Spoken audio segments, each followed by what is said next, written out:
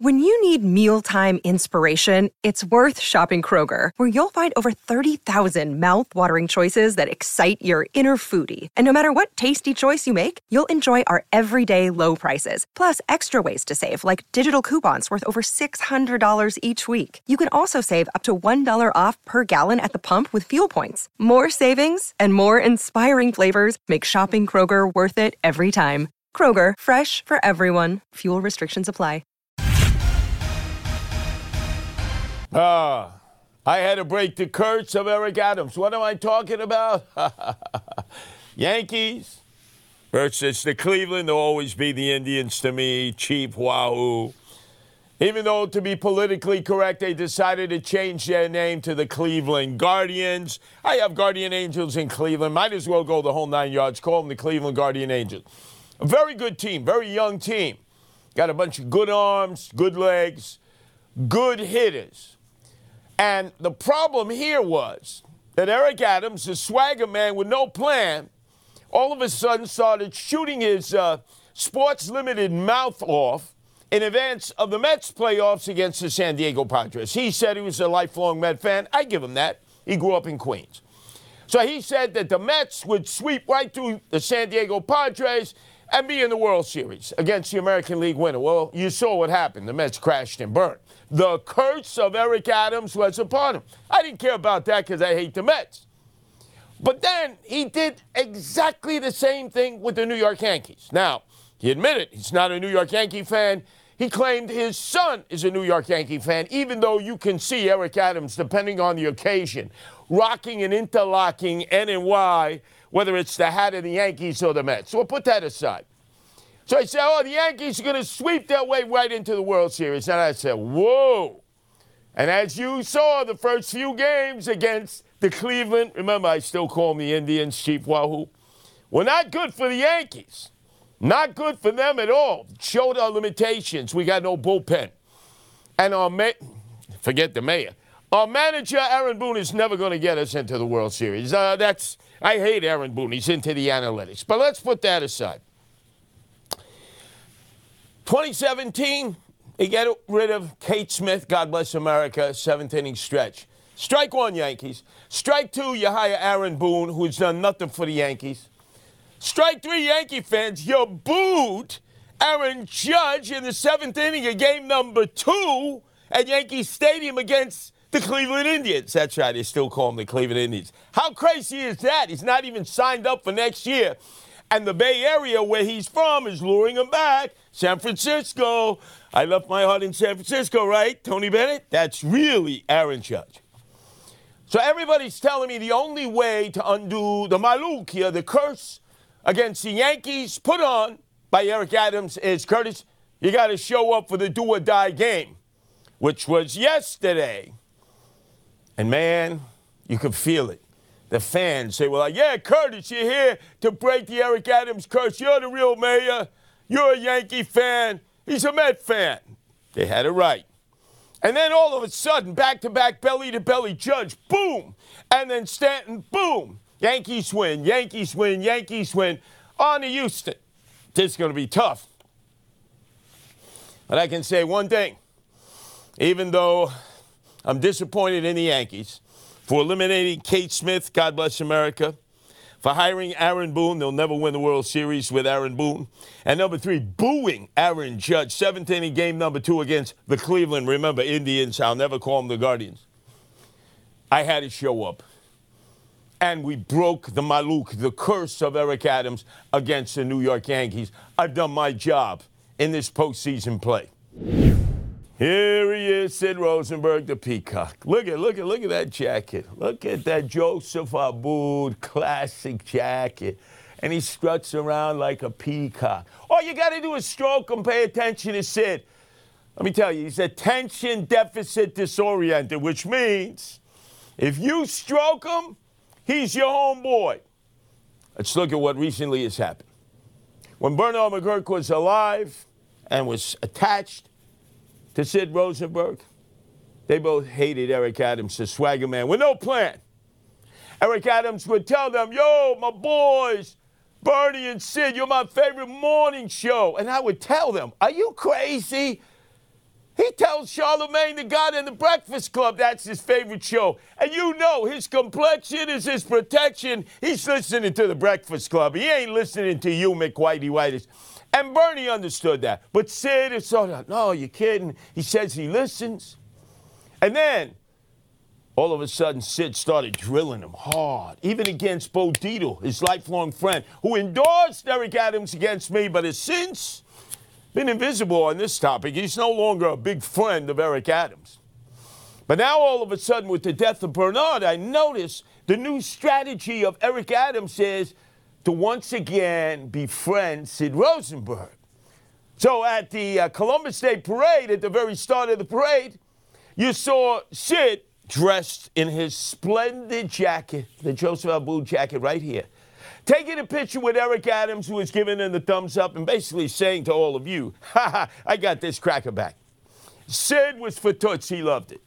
And then all of a sudden, Eric Adams went to the wake of Bernard McGuirk that night in Island Park. And when he walked in, packed house, he went up to the father of Bernie McGuirk, 96 years old. He gave his condolences. And the father said, what are you doing here? Are you here trying to get votes? And everybody laughed. But Sid, he didn't laugh. And then the very next day, he interviewed him on the radio, and he called Eric Adams his pal. Pal. Well, what does Eric Adams want you to go to PayPal and make a donation for his re-election? He's already raised $1 million, Sid. But you see, stroke Sid, and you get his attention. So now that ultraditor, that Judas who took 30 pieces of silver from Eric Adams and became an Eric Adams Republican, Eric Ulrich is now in charge, the Commissioner of Buildings, the most corrupt agency of all the corrupt agencies in the history of New York City. You know he's getting wine down in the parking lot. He lives right next to Sid. So he tells Sid, yo, the mayor wants to sit down with you. Can't do it at Club Zero Bar now. Can't do it up there, at Bo Dietl's favorite club. No. How about we do it at Michael's, your favorite restaurant, right on Avenue R in Brooklyn. So Eric Ulrich is going to pick up the Peacock, Sid Rosenberg, drive him across the Gil Hodges Bridge, go to Michael's, and when they walk in together, there's going to be Frank Carone, the Salazzo of the Eric Adams administration. The chief of staff, and actually Eric Adams is going to say, welcome back to the family. And who arranged all of this? The peacetime consigliere, Arthur Aidala, a double disgraziata, because he was a de Blasio supporter. He's an Eric Adams supporter. He's been the part-time consigliere to Sid Rosenberg himself. He's made this shit up. And I warned Sid, in the back of his mind, he's going to say, I got this white cracker again. I got him. He's back in the fold. Don't do it, Sid. And I'm going to throw down with you on your morning show and make sure that I do an intervention. Eric Adams, the swagger man with no plan, did a pivot and shift. That's his favorite words now. Pivot and shift. He tried to set up the first tent city in Orchard Beach. Everybody up there in the Bronx warned him, hey, look, there's no drainage. It's a little spritz, a little sprinkle, and it floods. Oh, he's so omnipotent, so pretentious, he knows everything. So from his own supporters like Ruben Diaz Jr. say, don't do it. To those who hate him like AOC, all out crazy Alexandria Ocasio-Cortez, leader of the Socialist Democrats of America and the Justice Warriors, that's her congressional district. She said don't do it because of drainage. But the schmuck, the putz, Eric Adams did it. And what happened? First heavy rain, he abandoned ship and he said, I'm doing a pivot and a shift.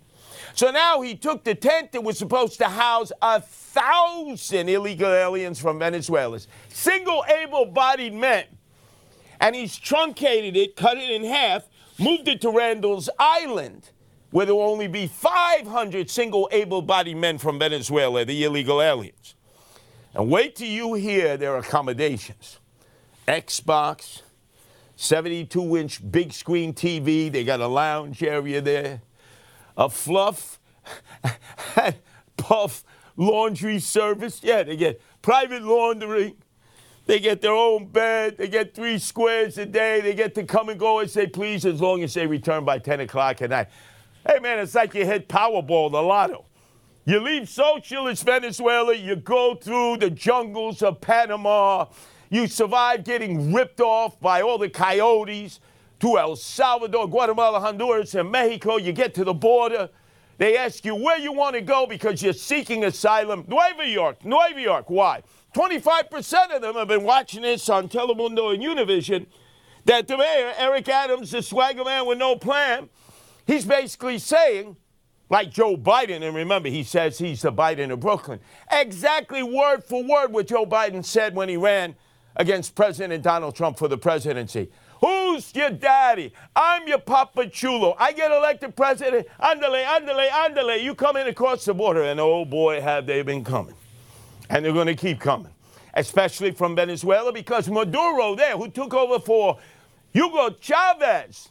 Maduro at the time was a bus driver, Ralph Cramden in Caracas, but he kissed Hugo Chavez's tuchus. And Hugo said, hey, you will be the one to replace me when I'm dead. And he died of stomach cancer because he trusted the Cubans to care for him. What a schmendrick. What a pisher. And now we're stuck with this mess. But can you imagine what the other homeless, American homeless, are going to think? They have a shelter nearby on Randall's Island. And those receiving drug treatment at another center, and those who were in the Kirby Psychiatric Center run by the state for the criminally insane as they look down on this. That's why Kathy Crime Wave Hochul is sending in the National Guard to protect the 500 single able-bodied Venezuelan men who can pretty much come and go as they choose, who are going to have Xbox, they got a lounge, 72-inch big screen TV, fluff and puff laundry service for them. 3 squares a day, their own cot. No wonder why they brought in the National Guard. These other Americans who are homeless, some of them veterans, we're going to say, why the double standard? But again, Eric Adams, the swagger man with no plan, will probably pivot and shift again. Pivot and shift. When you mess up, Eric Adams, you're supposed to fess up, not pivot and shift. Oh, here he is. Let's see, Kanye West was as big a Mama Luke as Frank Morano of The Worst Side of the Other Side of Midnight. When they were both making their bones, you talk about Mama Lukes, dedicated to their mothers. And they both had great mothers. Stephanie for Frank Morano, and for Kanye West, I forget her name, but she was a good mother. He had a good father. He didn't grow up in the hood. He didn't grow up in the projects, but he did grow up in Chi-Town, Chicago. And you know, that's the crime capital. So he had some street cred. But I think America got to know Kanye West, not from his rap. There are a lot of rappers out there. And his was more soft-serve, bubblegum rap. Not quite Will Smith, but hell, he was no Tupac. Anyway, we all got to know Kanye West when, in the aftermath of Katrina, they clobbered New Orleans.